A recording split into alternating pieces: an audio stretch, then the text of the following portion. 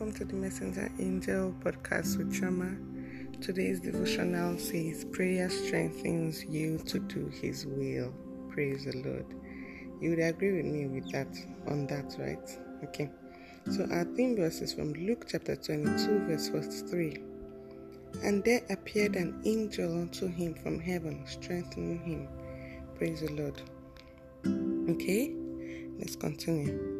One of the many benefits of prayer is that it strengthens you against unbelief to do God's will. Unbelief isn't only about not demonstrating faith for what you want from God. Unbelief is also a refusal to act as God said we should act. Imagine that you're unhappy about something and you want to take a certain action, and the Spirit says, no need, let the matter go. Yet you go ahead with your decision. That is unbelief. Praise the Lord, because you do not believe in the Spirit for telling you to let it go, but you want to act based on your own thinking. That's not right. So he calls it unbelief. Okay? Think about Moses in Numbers 20. God instructed him to speak to the rock, and water would come out of the rock for the children of Israel to drink. But being angry at the people, Moses struck the rock twice instead of speaking to the rock. We all know this popular story. The Lord was displeased and said to Moses and Aaron, because ye believed me not to sanctify me in the eyes of the children of Israel, therefore you shall not bring this congregation into the land which I have given them. In other words, you would see the promised land, but you will not enter. The scriptural reference says Numbers 20:12. Moses' disobedience was a result of unbelief. God said so. Praise the Lord. Perhaps if he had done as God instructed, he would have been healed of the anger and frustration with the people. This is part of the reasons for prayer. In the place of prayer, you are supposed to give up the consciousness of everything else and everybody else.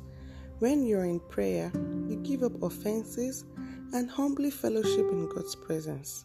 Your spirit is calm from every disturbance or distraction. At that moment, you can yield to His love and direction. Praise the Lord. It says when you come to the place of prayer, you just surrender everything, whatever thought it is you're battling with before that time. Just keep it aside and focus on your prayer. By the time you're done, you find yourself being rid of all the emotions you were bearing before. You find yourself letting go. Praise the Lord. So that's why we must make it a point of duty to have a prayer life, a planned prayer life. Praise the Lord. A planned prayer life is important for every Christian. Remember, God does not intervene on this earth without praying or without our prayers. So if you know that you're going through a situation or you're going through trial, you have to put your knee down and learn to pray. Okay, let's go on. Even if you had a lot of things you wanted to tell Him, sometimes He interrupts you. He starts talking before you talk. Suddenly, all the doubts, anger, and frustration would disappear, and you are strengthened. This happened with Jesus as He prayed during that moment of anguish.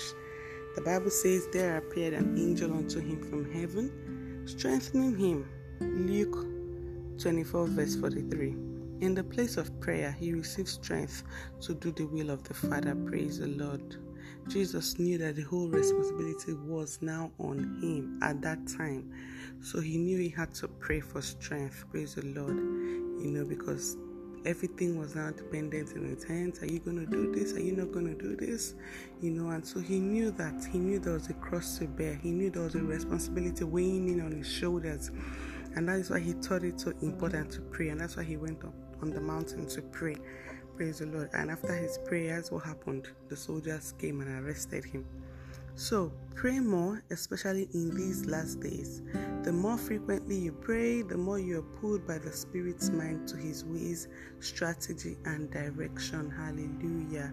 Praise the Lord. So the more we pray, the more we are led by the Spirit to act or to make certain decisions for ourselves, for our families, for people around us, and all of that. Praise the Lord. Okay, so we have some further scriptures here.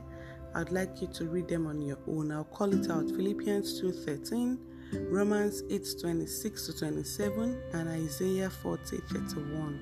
So on your own, you can study them, go through them, ruminate on the word of God, meditate on it, and grow more in fellowship with the Spirit.